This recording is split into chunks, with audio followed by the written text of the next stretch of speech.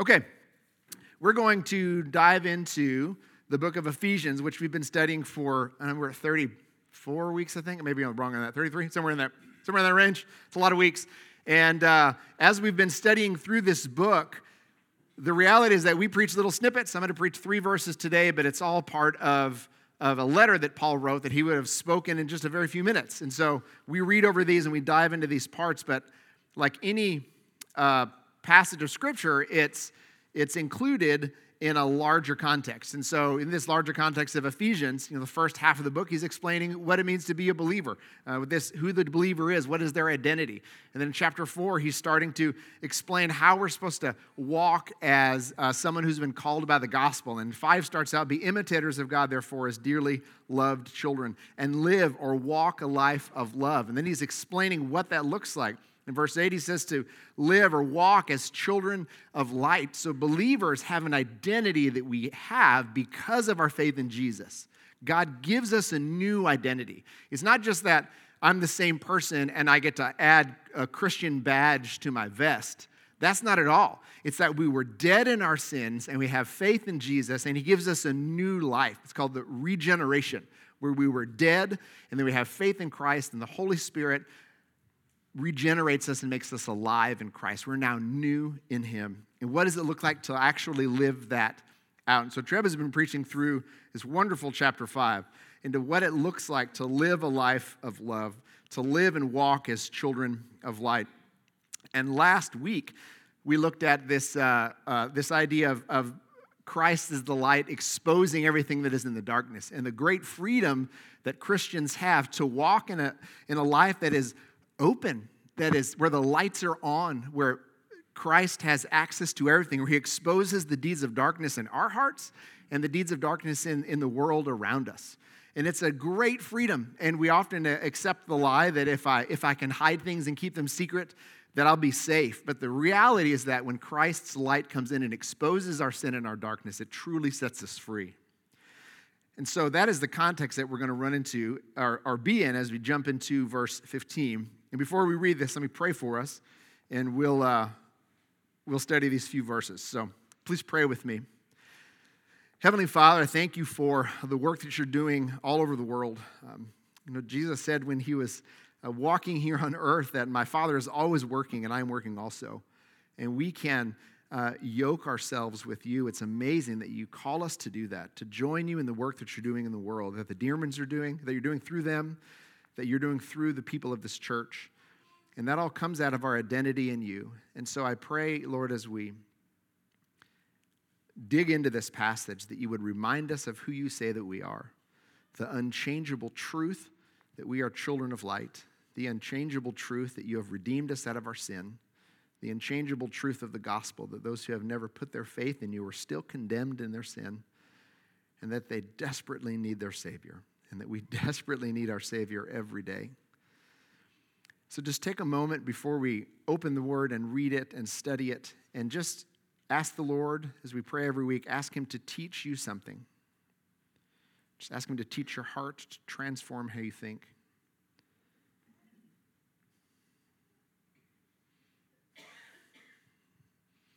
And pray for the person around you, in front of you, beside you.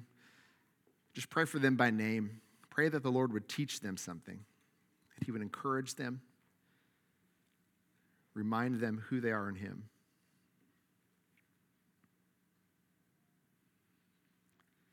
Lord, we lift up and just commit this time to you. Please teach us through your word and help us to receive what you teach us through it, and then to walk out of here living life differently because of what you have taught us. In Christ's risen name and in the power of your Spirit, we pray these things. Amen.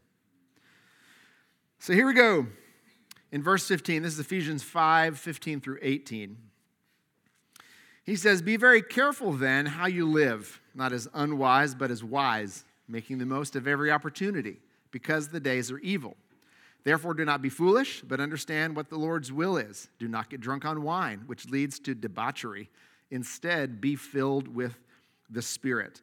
So in the context of what does it look like to live as a child of light, what's it look like to live as someone whose heart and whose behavior is exposed by the light of Christ, where everything is visible, how does that person walk, how do we go about doing the things of life, Paul reminds us to be very careful. And that word means to discern, like to spend time contemplating, to pay careful attention to something. What does he say to pay careful attention to? Be very careful then how you live or walk. The word, if your version says walk, is because that's literally the word for walk, like I put one foot in front of the other. How you live. It's always a metaphor for living life. What does the content of your life look like?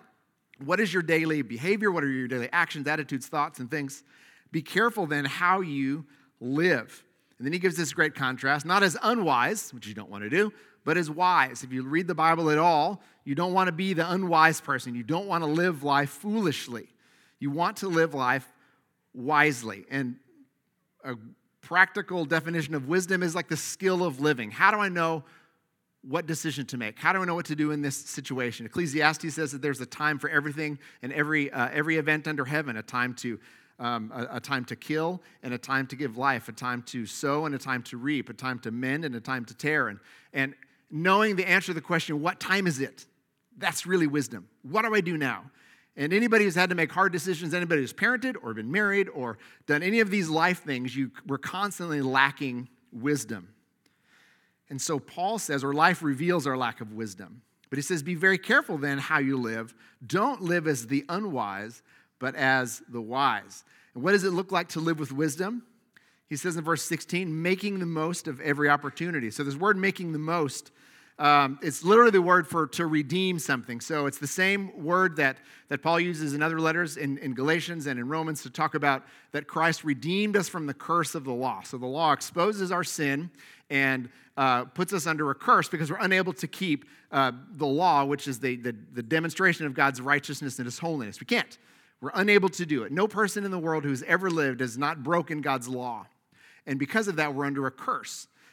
And Christ redeemed us from under the curse of that. If you're really interested in that, I encourage you for homework, dive into Galatians chapter 3, go into Romans chapter 6, and dig into that process. We're not going to spend a whole lot of time more this morning. But it means to redeem or to purchase something out. And the picture is actually purchasing someone off of the slave block. So when it says make the most or redeem every opportunity, it's this picture of buying something up as it goes by you.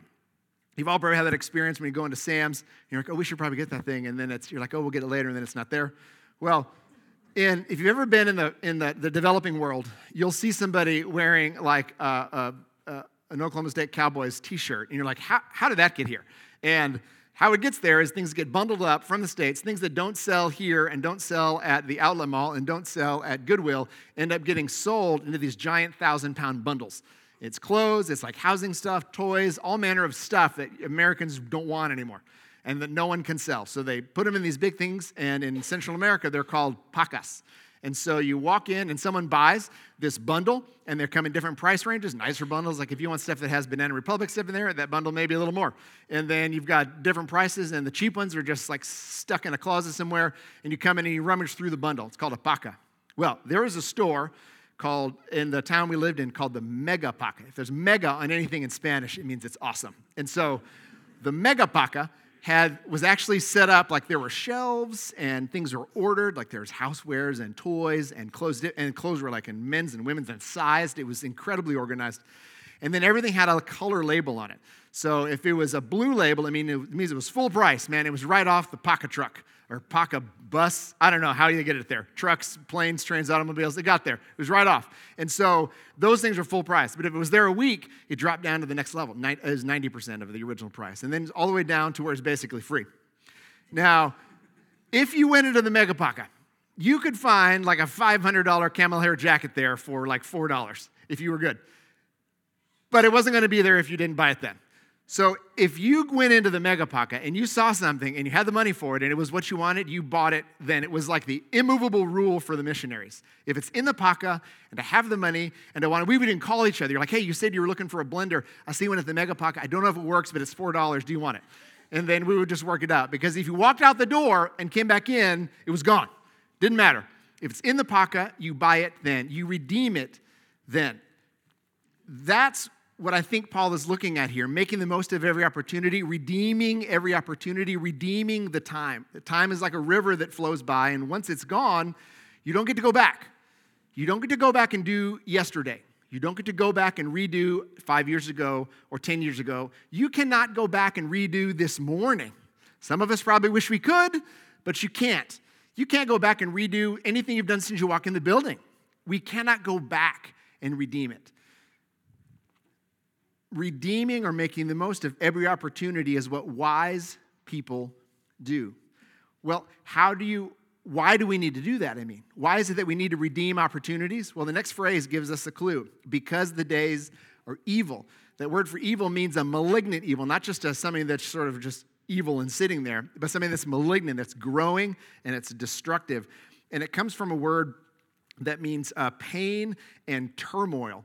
So like the pain and turmoil that comes from daily labor. Like if you don't, for millennia, right, if you didn't get on and work in a field, for most people, you didn't eat. And so if you didn't work hard, there was no food and you would die.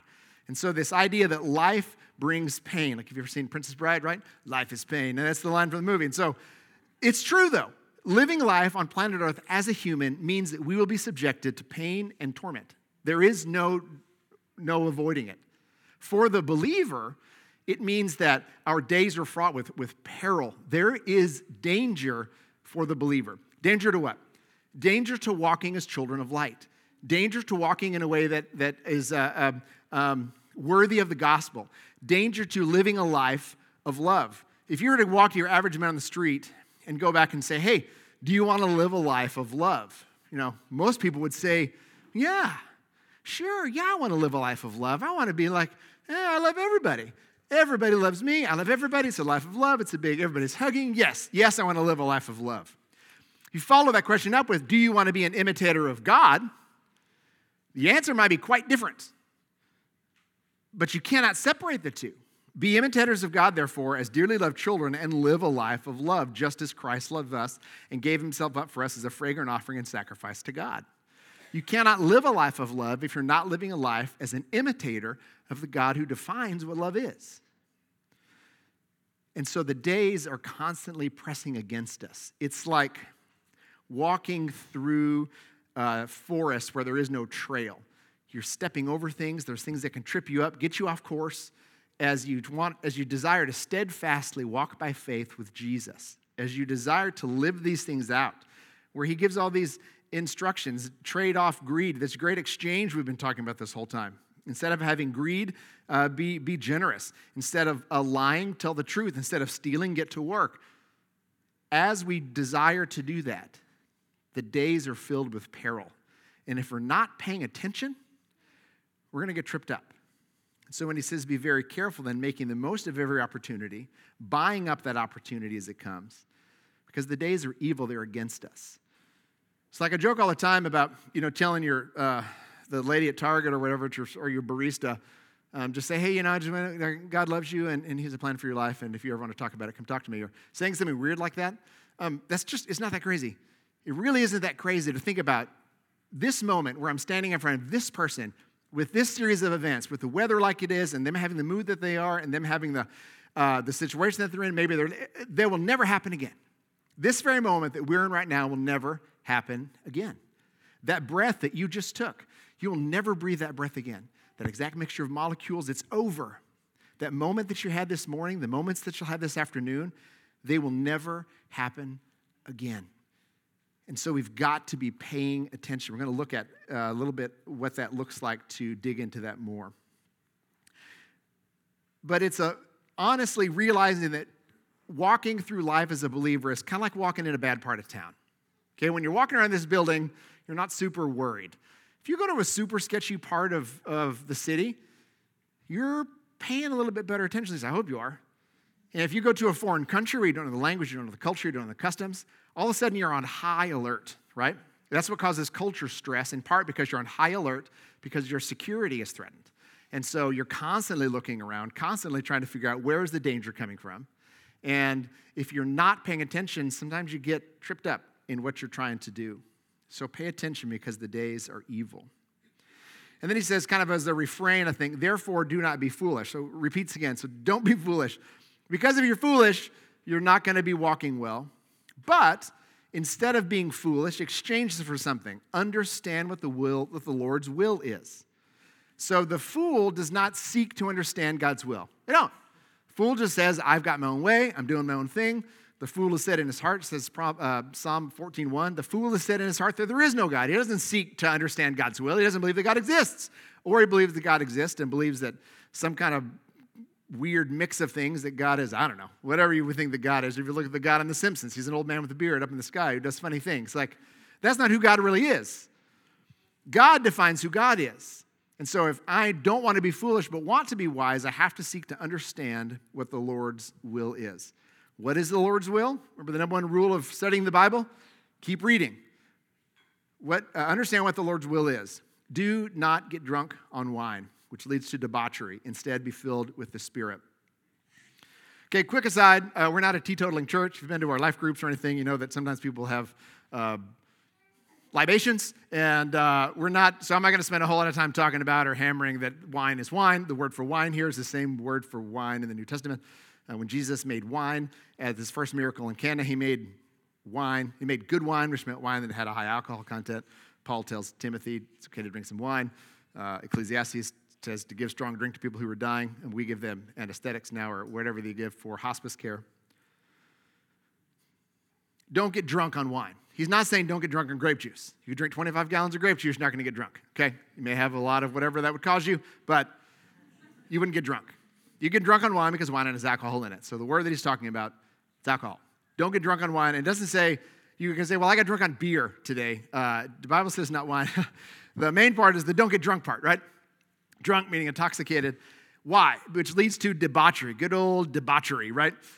Your Bible may say dissipation or it may say reckless living. Debauchery is this idea of the most important thing to me right now is satisfying whatever desire I have in the moment. That's debauchery. If everybody is doing that, your mind doesn't have to go far to realize things will go poorly quickly. Dissipation is another word that gets for it, and I've loved that word as an older word, but I was thinking of actually clouds dissipating off and just fading away into nothing.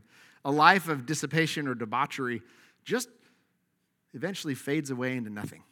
And it is a life that ends up being a little value to the people around them, which is a terrible and tragic thing. Do not get drunk on wine. Why? Because it leads us down a path that is destructive. Destructive to us, destructive to the people around us. I mean, Proverbs talks quite a bit about the drunkard and that a drunkard walks around and it's like a guy who's flinging around a bush that's on fire and just catching things on fire. It's a terrible place to be. But I'm going to say that there are other things to get drunk on other than wine, right? You can get drunk on all kinds of alcoholic things. You can get drunk on or intoxicated by all manner of drugs. You can get intoxicated with power. You can get intoxicated with greed, intoxicated with lust. There's a whole long list of things that we can become intoxicated by. And if I was asking, what are the reasons that people drink? Okay, if you have a beer with somebody, you're not getting drunk. But what is the reason why people get drunk? Well, it's usually one of two things. One, because they think they need to get drunk to have fun. Why? Well, because alcohol is an inhibitor. What does it inhibit? It inhibits good judgment. Good judgment, by the way, is a rare and beautiful gift. So if you're trying to inhibit it, stop.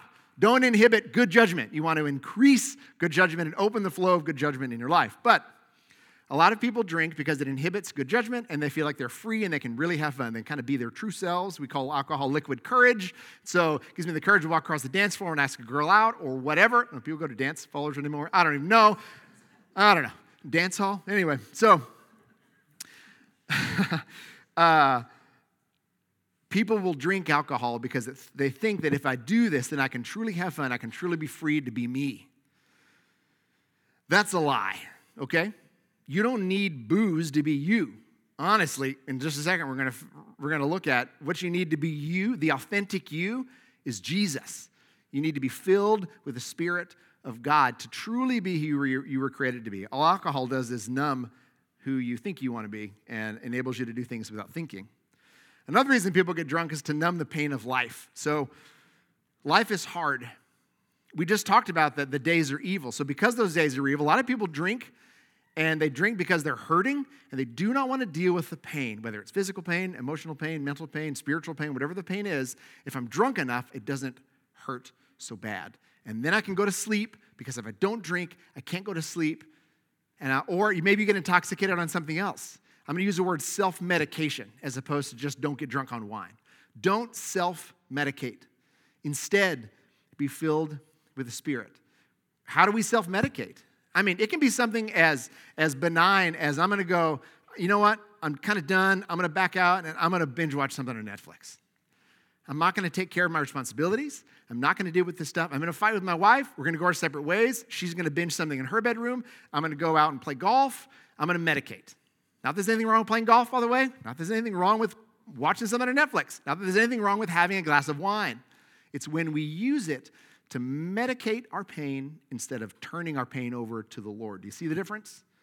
And we medicate in all manner of ways. And our society is now constructed to make medication the norm.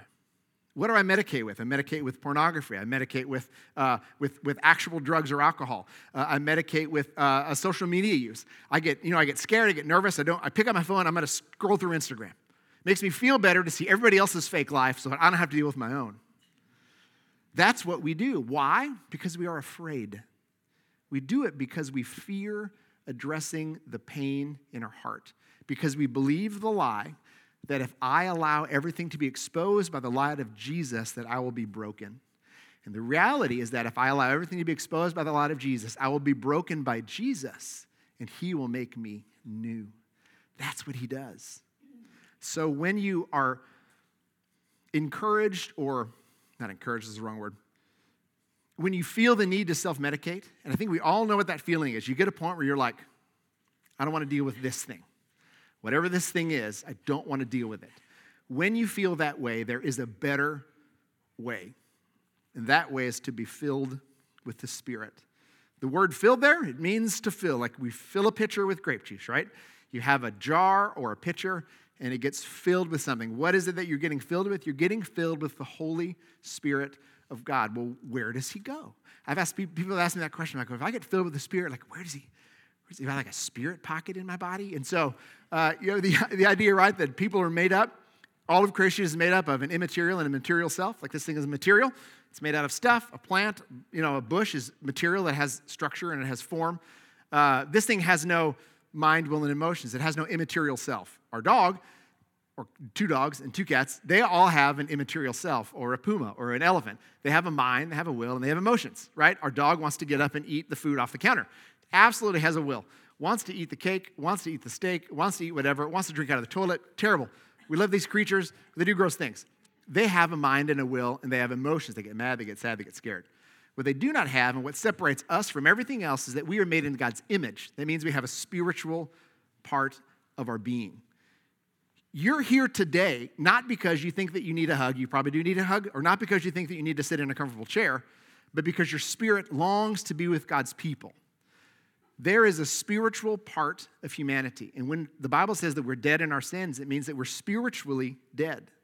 And so there is a part of you and me as human beings made in God's image that is spiritual. It doesn't have a space. It doesn't have a part where it goes. It's part of who you are. The God-shaped vacuum that philosophers have talked about.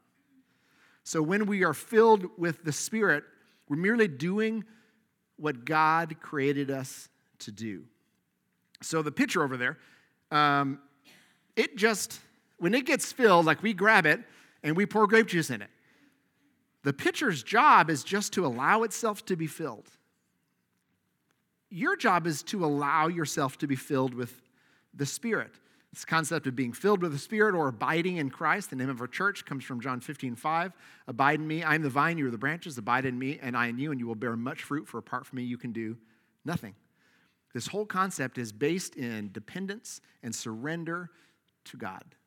That is the key of all of it. So what does it look like to be filled with the Spirit? It means to surrender to him. The reality is that the gospel is not some set of moral rules.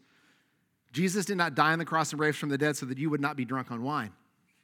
He died on the cross and rose from the dead so that he could give you his life. Those of you who went through our Going Deeper study, we looked at the gospel from this quote from Ian Thomas from a book called The Saving Life of Christ, where he says that Jesus Christ came to give his life to you so that he could, Jesus Christ came to give his life for you so that he could give his life to you so that he could live his life through you. That's the gospel. Jesus Christ came to give his life to you. He died on the cross for your sins so that he could give his life to you. He gave you new life in him so that he could live his life through you. He wants to live his life through us as his people. Being filled with the Spirit is how that happens. So when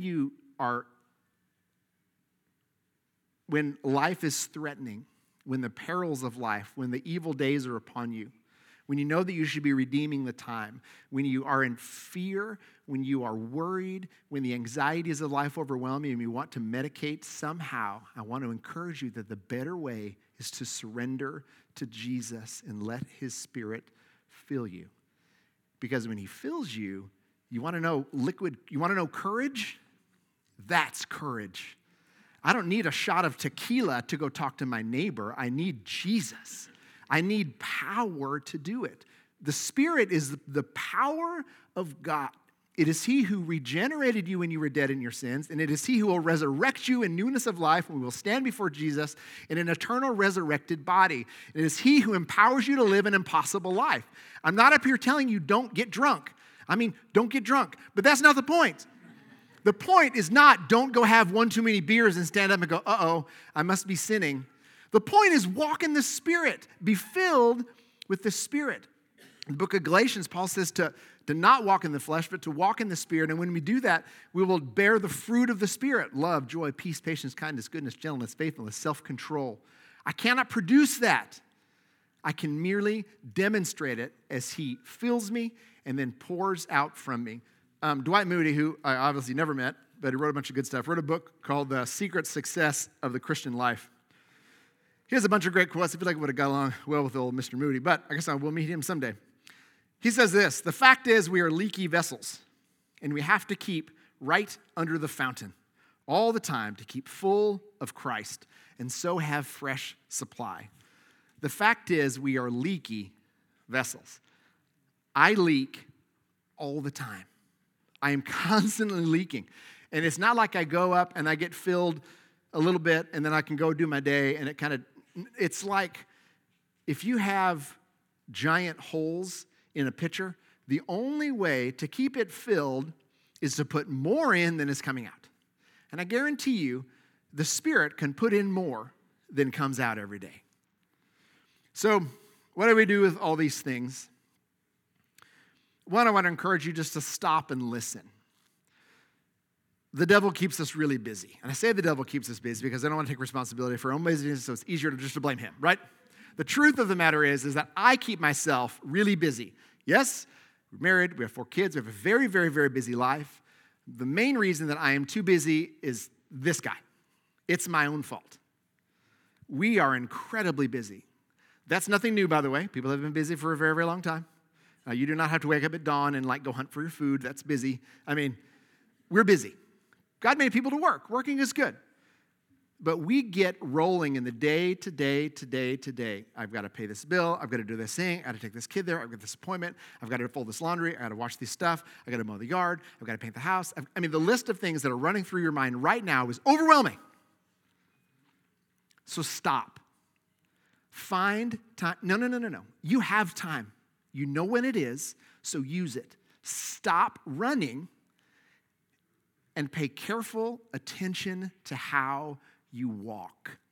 Stop and listen. Like walking, the act of walking like this, it is a controlled fall. I put weight back on one foot, I put the other foot forward, and I fall and I catch myself with this foot. The idea of walking with Jesus is this, that I stand on this past leg of his faithfulness. So how has God been faithful to me in the past? And I stand on that while I step out in faith. And then I land, and because God is faithful, when my foot hits, he will always be faithful again.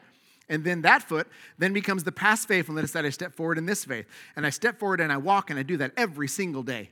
You rest on God's faithfulness, and you step forward in God's faithfulness, and that is how you walk with Jesus. He has always been faithful to you. If you look back, he always has been faithful. Maybe not to some kind of unrealistic expectation that you've had, but he's always been faithful to himself and to his promises in the Word. Always. And so you step out in faith. But if you don't stop to evaluate, am I doing that? You just end up wandering around and wasting a whole life scrolling on stuff and buying stuff. And like I buy stuff on Amazon. It's like a part-time job taking apart Amazon boxes to put them in the trash can. It's like, what am I doing? What am I doing with my life? I spent a significant amount of time boxing up old boxes that stuff came in that we needed or didn't need, and then throwing them away.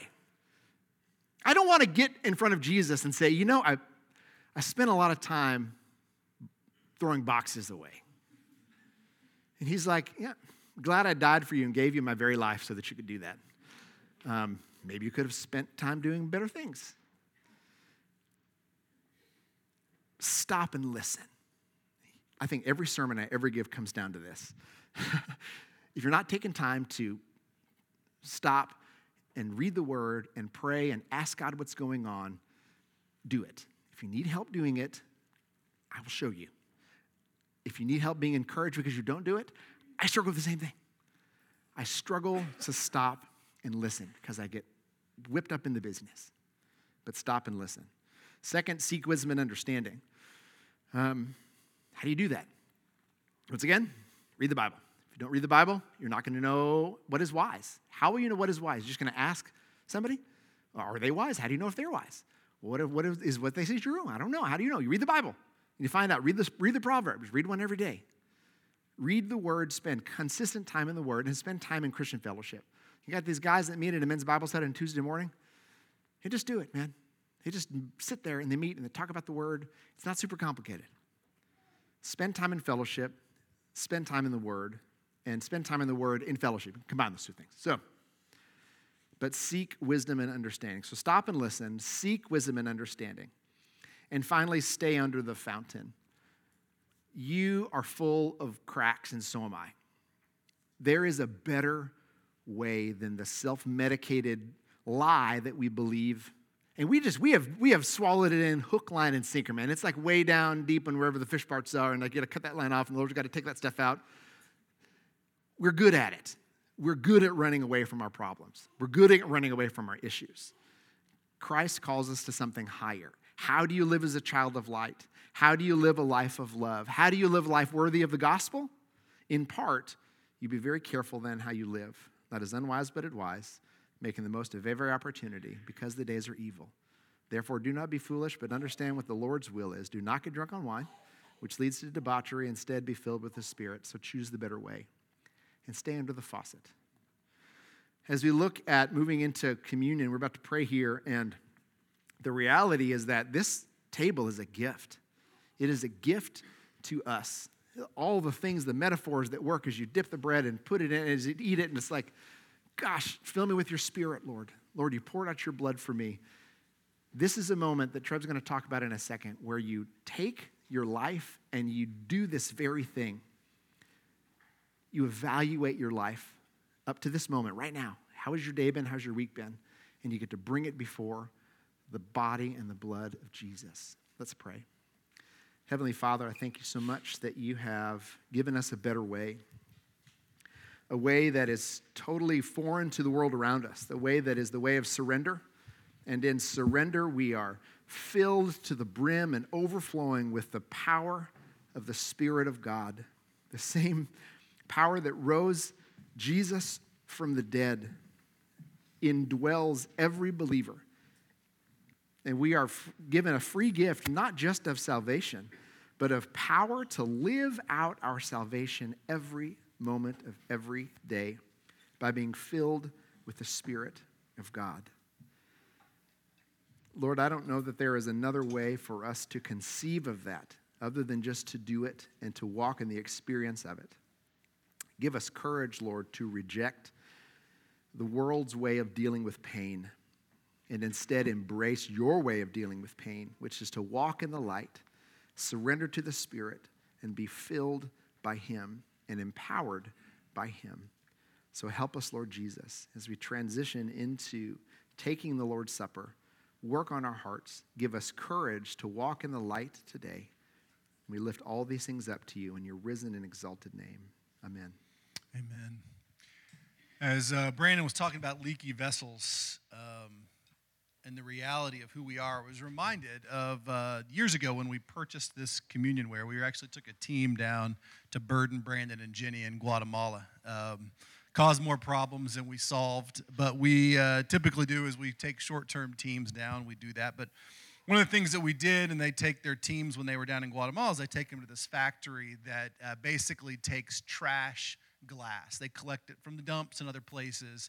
This family-started business takes those glass beer bottles, Coke bottles, things like that. They melt them down and create these other things. They create vases. We have several of them in our house. But we bought this communionware from that factory, which essentially is somebody else's garbage. All right? It's broken beer bottles and Coke bottles that were melted down and hand-blown and turned into vases, redeemable pieces. Now that trash serves as this vessel by which we share the most incredible gift that we've ever been given in humanity, which is the body of Christ. And the picture of new life that Brandon's talking so deeply about is that. It's that we were dead, fully, totally dead. And yet God, through his beautiful resurrection power of Christ, redeems our life with his, to live through us, to make us a holy and usable vessel, not because we did it on our own. On our own, we're laying in a dump. But redeemed by Christ, we become a vessel for his glory alone. And this table is the picture of God's incredible, magnificent glory. That on the very night he was betrayed, on the night that all his friends and those he spent so much time with would walk and take off and abandon him, on that very night, Jesus was betrayed. And after dinner, he gathered with this group of guys, and he basically gave them this promise that unites us with believers across space and time. And he took bread, and after giving thanks, he broke it. And he said, "This is my body, and it's broken for you. Do this in remembrance of me." In the same manner, after he took the bread, he took the cup, and he said, "This cup is my blood shed for the forgiveness of sins. This is the new covenant poured out for you." And he told us that as long as we take of this cup and this bread, we are proclaiming his death until he comes again. This meal is not a habit or a part or an order of the Christian life. It is the very picture of Christ's death and resurrection. And it's not something we should take lightly. Paul tells us that we should examine our hearts before we ever even engage in this meal. Confess where we have fallen and ask for God's forgiveness and redemption.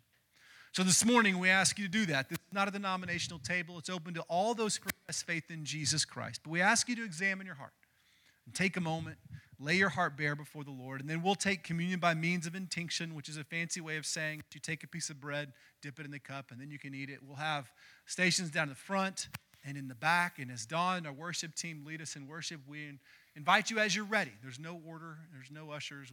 Linda's no longer with us. She's with Jesus. And so you're on your own to just kind of be led and be moved to come down and share in this meal. We will have gluten-free Jesus down front as well. So let's pray together. Lord, we do thank you, and I'll invite our elders to come forward this morning.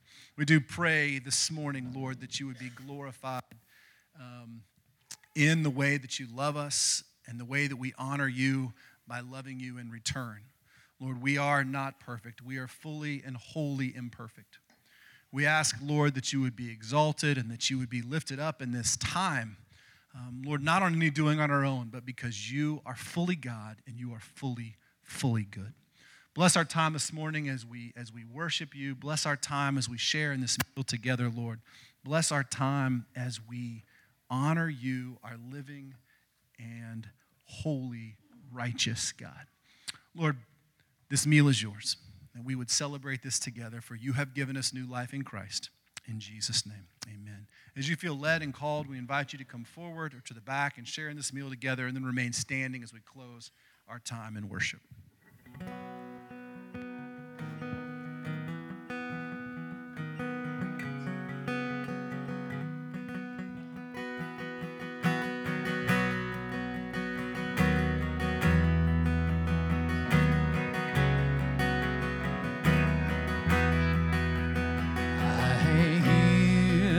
Savior say, thy strength indeed small, child of weakness, watch and pray. Find in me thine all in all. Jesus paid it all to him I owe. Sin had left a crimson stain, he washed it white as snow.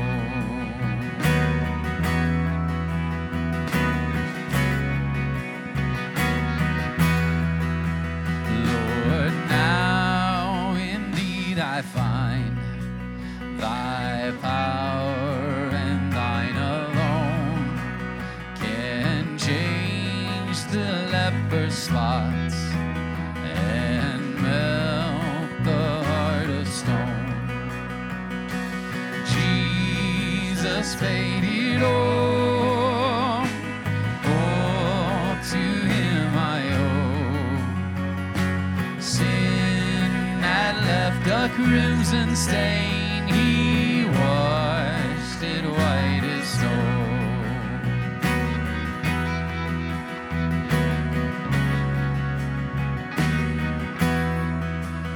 And when before the throne I stand in him complete, Jesus died my soul to save.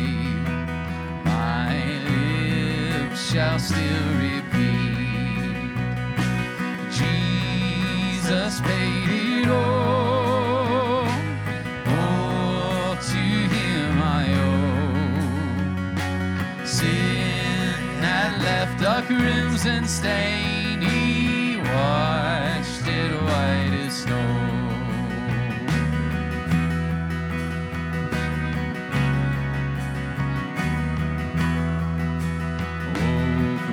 The one who paid my debt and raised this life up from the dead. Oh, praise the one who paid my debt and raised this life up from the dead. Oh, praise the one who paid my debt and raised this life up from the dead. Praise the one who paid my debt and raised this life up from the dead. Oh, praise the one who paid my debt and raised this life up from the dead. Oh, praise the one who paid my debt and raised this life up from the dead. Oh, praise the one who paid my debt and raised this life up from the dead. Oh, praise the one who paid my debt and raised this life up from the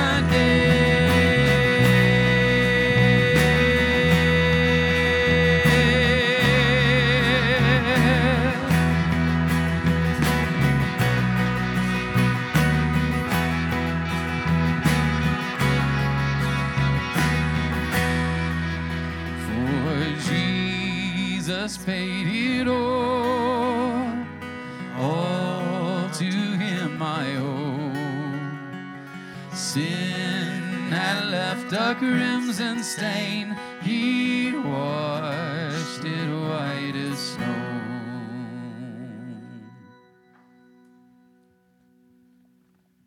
Heavenly Father, we thank you for the great love with which you have loved us.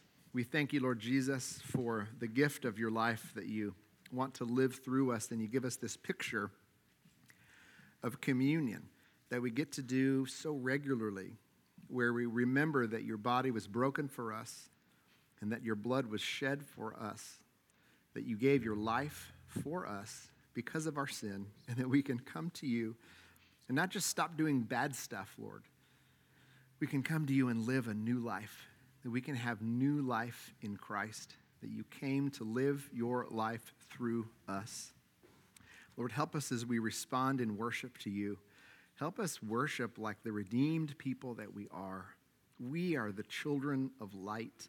We have been adopted into your kingdom. We have been called sons and daughters of the Most High God. We are those who can walk in the light and push back the darkness in this world. We are those who can walk in a manner worthy of the gospel, who can walk in wisdom. So help us praise you, Lord Jesus, for all that you have done. Just continue to join us as we close our time in worship. Amen.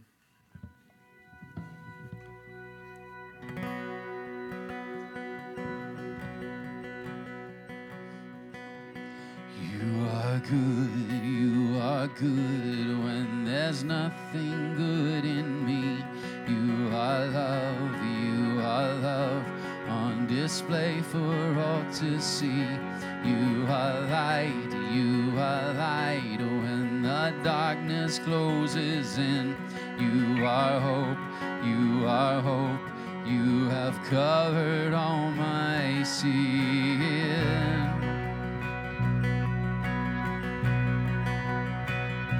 You are peace when my fear is crippling. You are true, even in my wandering. You are joy, you're the reason that I sing. You are life, in you death has lost its sting.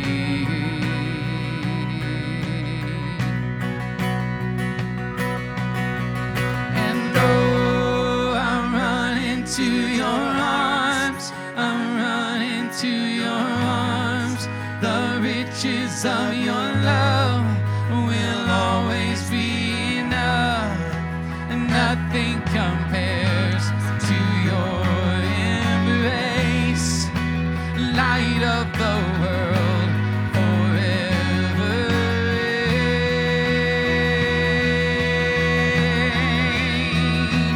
You are more than my words will ever say.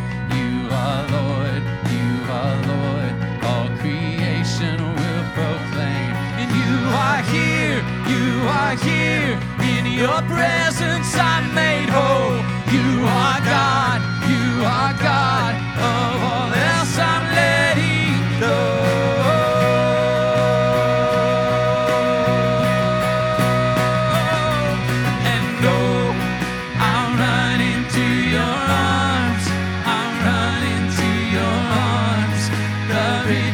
Of your love will always be enough.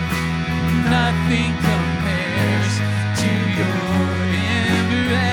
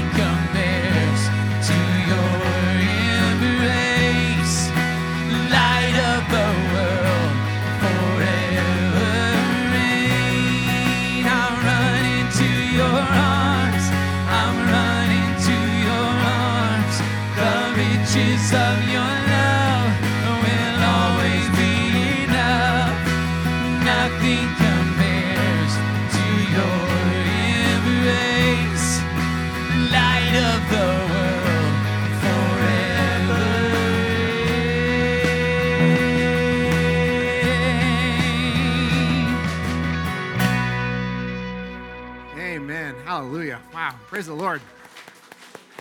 All right. Y'all go out and do the thing, right? Don't go out and get drunk right now, please. But please, this week, stop and spend some time and consider your life and then live your days filled with the Spirit, because that is what you were created to do. And as you walk out of here, I want you to go talk to the Dearmen. Shake their hand, give them a hug, tell them you love them.